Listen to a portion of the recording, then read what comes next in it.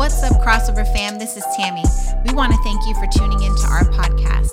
God has been moving in major ways in our community, and we're so glad that you get to be a part of it. We pray that this message encourages and inspires you to live out your calling in Christ. Enjoy this week's message. Can y'all hear me? Say yeah. All right, there we go.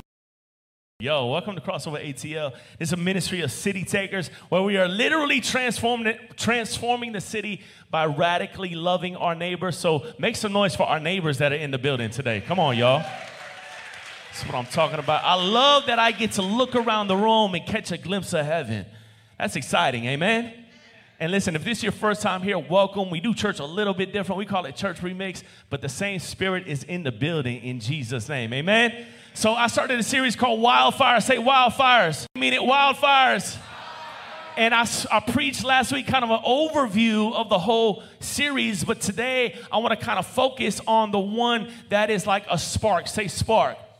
Spark is a heat source that actually brings something that starts the fire. I shared a story with you guys last week, and if you missed it, go back on YouTube and listen to the story. So many people texted me, emailed me, and wanted to know if I got in trouble for starting the fire when I was 14 years old in Miami, Florida, and the answer is yes. Your boy got in trouble. Anybody ever been in trouble before? Say yeah. Anybody been in big trouble before? Say, oh yeah. Your boy was in big trouble in Miami, Florida. But I shared the scripture, Isaiah 131. It says, a mighty man will become tinder and his work a spark.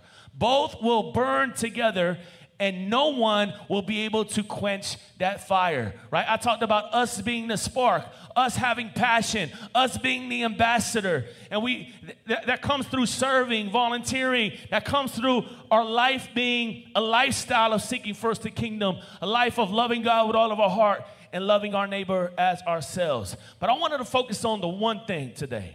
I want to focus on the term spark, AKA passion. Anybody got any passion in the room? Two people got passion in the room. When we're worshiping, I love you ever enjoy just people watching? Y'all enjoy people watching? It's just me. Y'all enjoy people watching? Hey, we talk back here, y'all. We talk back, all right? Where is the best place to people watch? On the count of three, I want you to say it. 1, 2, 3. I heard airport. That's some good people watching at airport. I also heard this side said Walmart. That's a good place that people watch. After midnight, it gets really good in Walmart. My question to you is, listen, how is your passion level for Jesus? Like if it was a scale of 1 to 10, where would you don't have to yell it out loud, where would you say you are? Is your passion for Jesus burning strong like a wildfire? Right? If you're honest with yourself, like brutally honest today, on a scale of 1 to 10, say, you know what? Man, I'm probably, somewhere 5 or 6.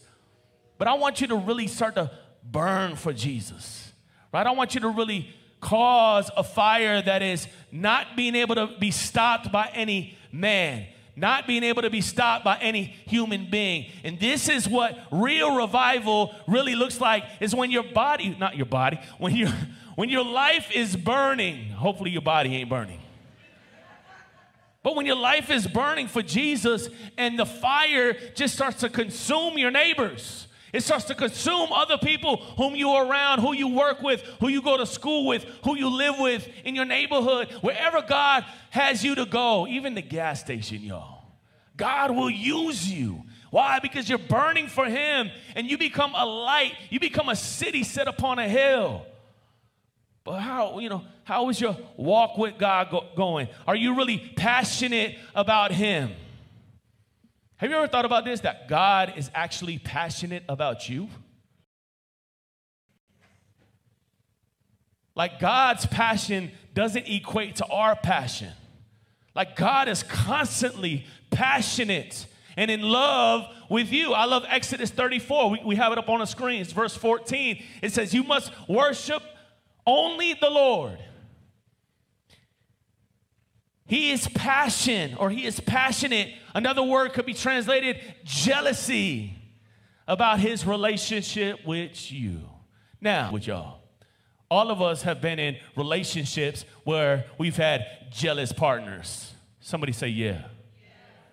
It's not good sometimes, right? But this is not that type of jealousy. This is a jealousy because he wants all of your hearts, all of your attention.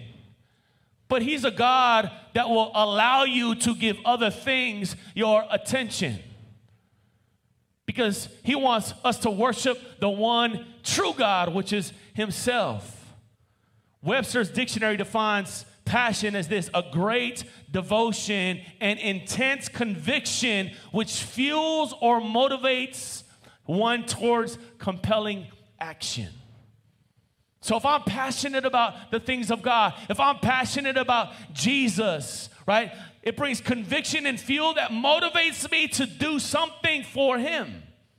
Not out of act to like, hey man, I'm doing this to be loved. No, I'm doing this because I am loved.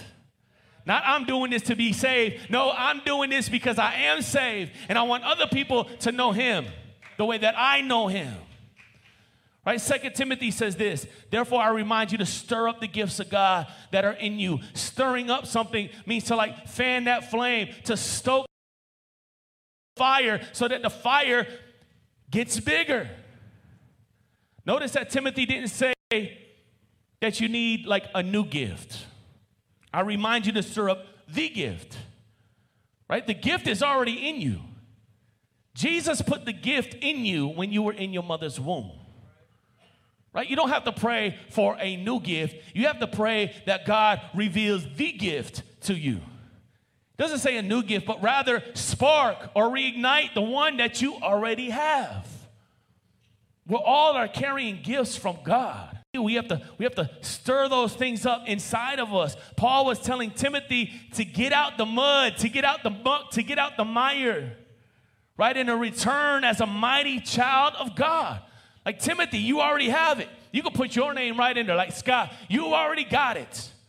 I just want to stir something up in you. A roaring fire will only continue if you stir up the wood and stir up the coals that are already on fire.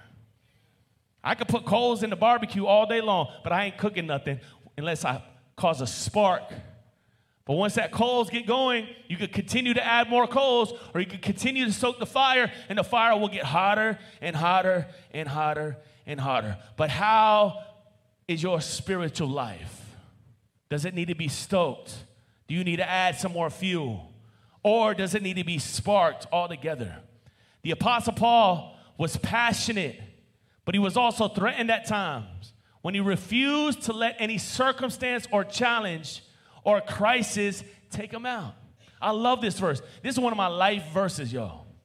If you can follow this verse, trust me, your mindset will be different when you're walking through a lot of storms. 2 Corinthians 1, 8 through 10, it says this: we were under great pressure, far beyond our ability to endure.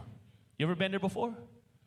Under so much pressure that you feel like you just cannot endure this?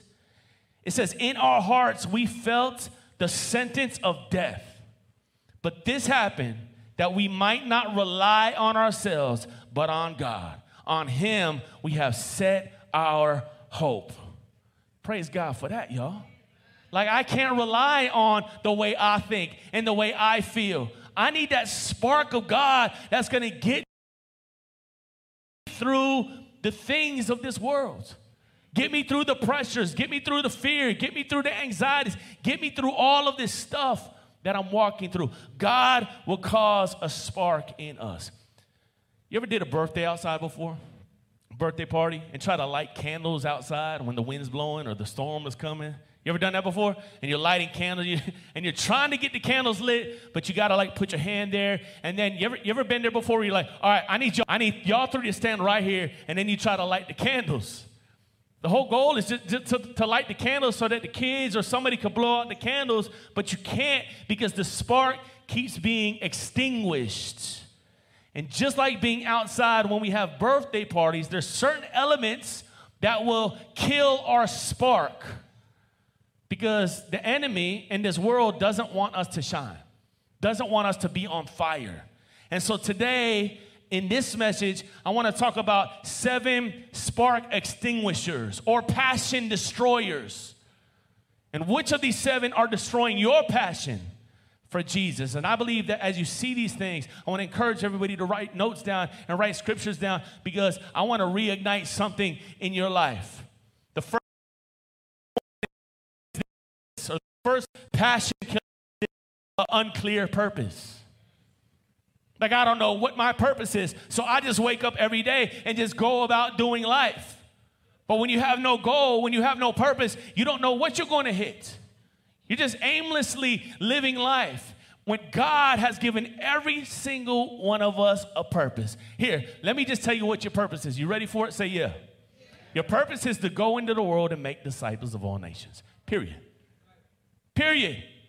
We're called to make disciples of who? Not us, Jesus. We don't need to get people to follow us. We need to get people to follow Jesus. We need to teach people his word. Isaiah 49:4 says this: I've labored to no purpose.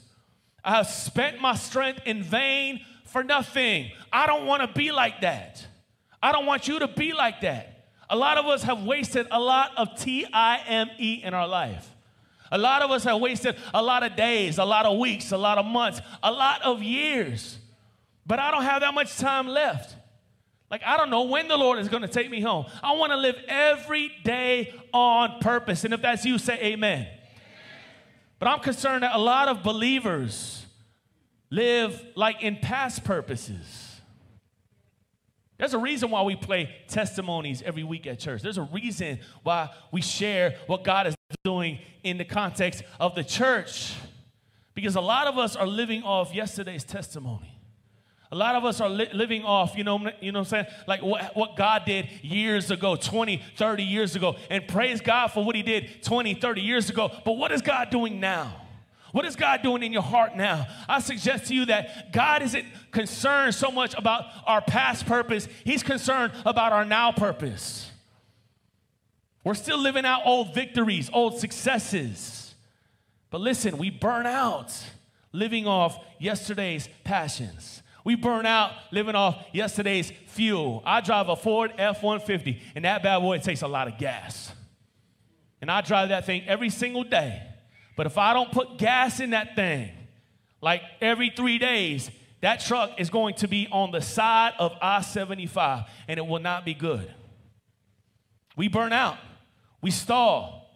We stop. But God wants us to live with spark, with fire. And we got to understand what our purpose is. Now, there might not be a cure for the common colds, but there is a cure for the common church. Y'all want to hear what it is? Y'all ready for it? Say yeah. It's compassion for the hurting. Unashamed of biblical truth. Relationships are priority. Enriched worship in the things of God. And worship goes way beyond just singing some songs. You see, purpose creates passion for God. No purpose, no passion. No purpose, no spark. Is your walk with the Lord diluted?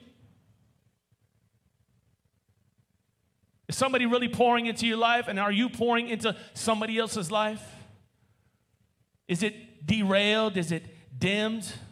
Or do you see other people, dry, dull? Maybe your walk with the Lord is dead. It doesn't have to be that way. To begin to line your life up with the cure, you have to have clear purpose. And you have to say to yourself, you know what? I am a disciple maker. I want us to say this together. Say, I am a disciple maker. That's your purpose. Now, how you do that doesn't really matter. Those things change. Those are methods. Right? You might say, yo, I'm a musician. I'm an artist. I'm a doctor. I'm a lawyer. I hold doors. It doesn't really matter how you do that. The reality is you are a disciple maker. You are discipling people in the kingdom. Period. The second point is this. An unemployed talent. Woo! Anybody ever been unemployed before? Yeah, it's not fun. It's not good. And sometimes when you're unemployed, you start to get like in this depression because you're not doing nothing. Right? You're just wasting time. And the best way to get a job, let me just be real with you. The best way to get a job is before you leave another job. Did you know that? The best time to get a job is before you leave another job, because you got confidence. Say confidence. Like, you're confident in what you can do. And sometimes when you're unemployed and you're sitting at home on the couch playing video games, you lose that spark. You lose that confidence. 1 Corinthians 7:17 says, as each one shall live his life with the gifts that the Lord has given them. You have a gift in you. You can't bury it. You can't ignore it. You can't leave it alone. You actually have to work the gift. You have to jump in the game. You have to sign up for what God is doing in your life. I'm going to keep this thing moving because I'm going to try to get through all 7 of these. You ready? The third one is this: an unbalanced schedule. You want to lose the spark? You want to lose the flame? Let your schedule become super unbalanced. Need I remind you that there is a power struggle over your time. And you better get a hold of your schedule. You better get a hold of your time. You better make God, Jesus, Holy Spirit priority. You better be spending time with him. Otherwise, that spark and that flame will continue to grow duller until it's dead.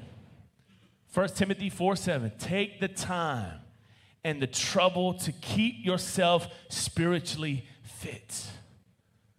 Gotta stay fit spiritually. And it doesn't happen without taking the time out of your day. Everybody is given the same amount of time. How hungry are you? How thirsty are you? Because the hungrier you become, the more you seek out food. And if you are spiritually hungry, you will seek out the food of the kingdom, and God is faithful to give you what you need when you're hungry. The fourth thing, this passion extinguisher, is this: unconfessed sin.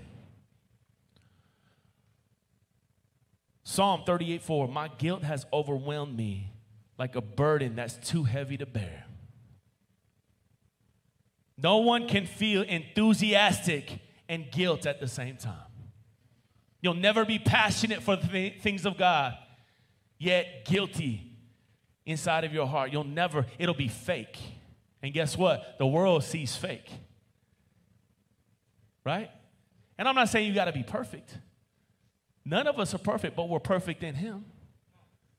You hear me? We're perfected in him. These men and women that God used in the Bible, these weren't perfect people.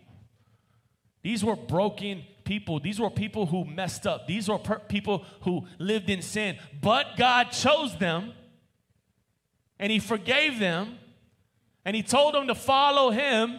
3 years he walked with them, taught them the things that he was doing, and then released them to do the same thing. And guess who those 12 people are? They're me and you. He's commissioned us into this world, right? And he's forgiven us of our sins, past, present, and future. Some of us are so bogged down with unconfessed sin that we're just like, oh, God could never use me. Listen, he wants to use you. But he just wants you to ask him to forgive you of that sin. So he'll wash the sin away. Behold, all things become brand what? New. I like that. I like new things. And he wants to give you a new life, a new heart, a new mind. I could preach just the rest of the time just on that, but I'm going to keep this party moving. The fifth thing that causes passion or spark to extinguish is unresolved conflict. This is going to hit somebody today. Unresolved conflict. Meaning you have situations out there that are unresolved. And so in the back of your mind, in the back of your heart, you're constantly, going about this life, thinking about unresolved conflict with your family, unresolved conflict at work, unresolved conflict with that ex-spouse or ex-boyfriend or ex-girlfriend, unresolved conflict that is starting to dim your light, that's causing your passion to be destroyed. Job 5:2 says this: resentment destroys the fool and jealousy kills the simple. 18:4, you're only hurting yourself with your anger. Resentment, jealousy, and anger, if not dealt with, becomes permanent poison to your passion.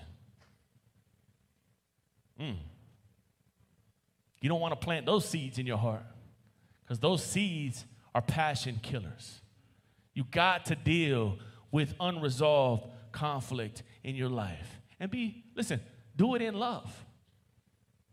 And when you resolve conflict, it's not always a two-way road. What is that? You can forgive somebody before they forgive you. If somebody else has done you wrong, you have to forgive them and let it go in the name of Jesus. Otherwise, that seed will start to grow in your heart, and that seed becomes discontentment. That seed becomes bitterness. That seed starts to kill your passion. And that's what it's supposed to do because it's not of God. The sixth passion killer is this: an unsupported life, all alone. Ecclesiastes 4:9-10. Two are better than one, because if one falls down, his friend can help him up. But pity is the man who falls and has no one to help him up. This lifestyle of being a disciple of Jesus needs support from the body. We are in this thing together. That means when you are going through things, we all are going through things. When you are upset, you have a family. Listen, this family don't have it all figured out, though. This family doesn't have it all together, though. But King Jesus, who's the center of the family, who's the head of the family, does. And together we seek him for the answers. Do y'all understand that? I don't have all the answers. Your neighbor don't have all the answers, but he does. And so no matter what you're going through, we can lock arms and go through it together. Doesn't matter how hard you fall. Doesn't matter what you've done. Doesn't matter what mountaintop you're on. We in it together in Jesus' name. And so you should never, listen, you should never come to this church and feel like you're all alone. If you feel that way, you're probably believing lies, or you're keeping it all to yourself. And you're not telling nobody what's really going on, thinking that you're going to be judged. Well, if we started to tell everybody stories in this room, you'll realize that you're in the right house. Amen? You realize that, hey, you just with a bunch of brothers and sisters who constantly have been through some things and constantly go through some things. That's the reason why we need to be supported. That's the reason why God put you in this family. And the last thing is this, the seventh thing. It's like a fire extinguisher. Is an undernourished spirit. An undernourished spirit. I remember when I was young, this is a long time ago, I used to watch TV late at night. And how many of y'all like fall asleep to the TV? You don't gotta say. You just fall. I like to fall asleep to the TV. And back in the day, like after 2 or 3 in the morning, I'm talking about so old school that the channels used to stop at a certain time. And like, y'all know what I'm talking about? Like 2 in the morning, like regular broadcasting would stop. And then, they would try to sell you like these crazy toasters or these other things. But I remember like way back in the day seeing these young kids in Africa with these bloated stomachs and flies around them. And it was like World Vision or, all these different companies and ministries, and they were asking to send money. And I was scarred with the imagery of malnourished children. I was scarred watching these kids, like literally have nothing to eat. To the point that when I got into ministry and I wanted to go to these really broken, desolate places. So God started to send me to places like Haiti, and we were going into the mountains in these villages that literally don't have any power, don't have nothing. One village I was in, I was the first white, everybody got scared because they'd never seen a white guy. Then God took me to, African continent, and, I got to visit different places, and I just had a heart for the broken. I had a heart for those that are malnourished. I had a heart for those that didn't know Jesus. So God took me to the poorest of poor. Kids eating like literally dirt mixed with macaroni.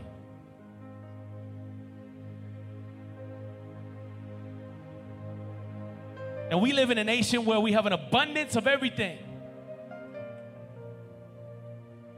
We got it all. We can.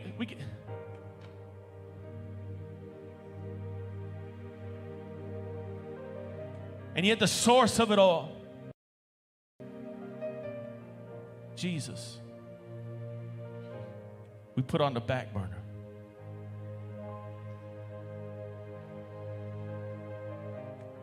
I'll never forget, I was speaking at this church that they had to use a generator to put the lights on. And I gave this message, it was about 30, 45 minutes. There was a translator, so about every 5 words they had to translate it. And I did this altar call, we prayed for folks, and I said, thank you for having me. The pastor walked up to me afterwards. He was like, is that it? And I was like, what do you mean, is that it? We literally did an hour and a half service. And he's like, people walked all day to come listen to you guys. People walked for 9, 10, 12 hours to come listen to you guys. Actually, it's already dark out, so they're not going to leave until the morning. And I had to step back, and I was like, what do I say? Because I was done. We were done. And what I realized was we over here trying to minister to other people that have nothing, but yet they're the ones that need to be ministering to us. Because I realized as a minister of the gospel, as a pastor, as a leader, as an evangelist, that my spirit was malnourished. I'm over here trying to give them something, but they were really giving me something.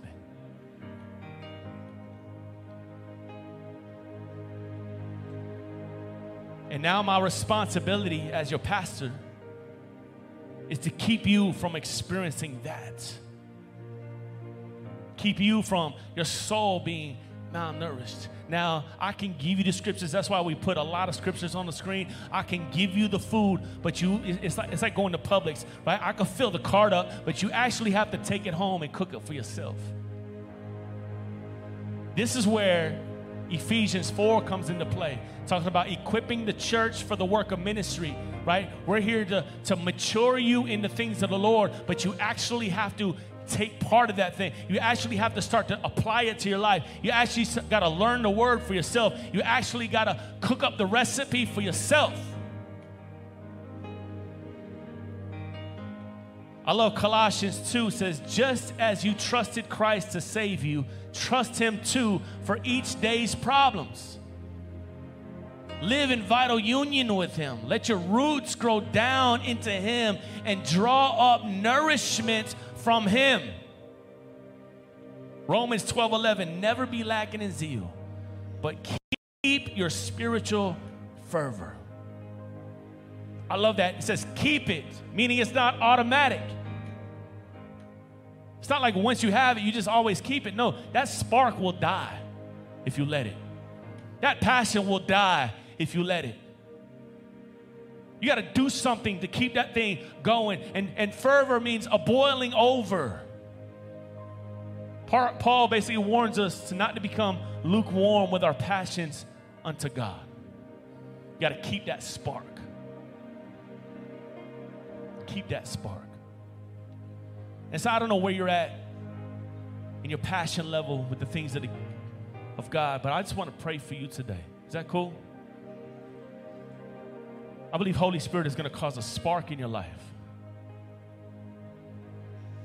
I believe Holy Spirit's fire is going to start to burn in your hearts. You're going to make a major impact in this city. Together we are going to do it in Jesus' name. And listen, but you got to step in by faith into what God is doing. Let's pray. Father God, I thank you, God, for your amazing children. Thank you, God, that your word nourishes our soul. And when the enemy is trying to extinguish our passion, I pray that the spark of Holy Spirit do something in our hearts right now. John says that he baptized with water, but there was one coming after him who baptizes with Holy Spirit and fire. So I pray that that fire baptizes us afresh and anew, God, right now in our heart of hearts and in our minds. King Jesus, do what only you can do right now. And if there's somebody in the room, you'll be bold enough to say, I've been letting the things of the world diminish my spark. I want you to lift your hands up. All over the room. I thank you, God, for your children that's brave enough to say that that's them. I pray that your word causes them to go forth in power, causes them to forget about the old and focus on what you're doing now. We love you, Lord. We thank you. We worship you in spirit and in truth. It's in Jesus' name we pray. We all said, amen. Let's give the Lord a hand clap of praise. Hallelujah. Man, what a powerful message. We want to thank you for tuning in. I hope that this week's word blessed and encouraged you. God is doing some amazing things in our community, and we're so glad to have you be a part of it. If you're new to our ministry, we would love to connect with you. You can go to crossoverchurchatl.com/connect and fill out the information so that we can stay connected. Also, if you would like to give to help support our ministry, you can go to crossoverchurchatl.com/give. Thanks, and God bless.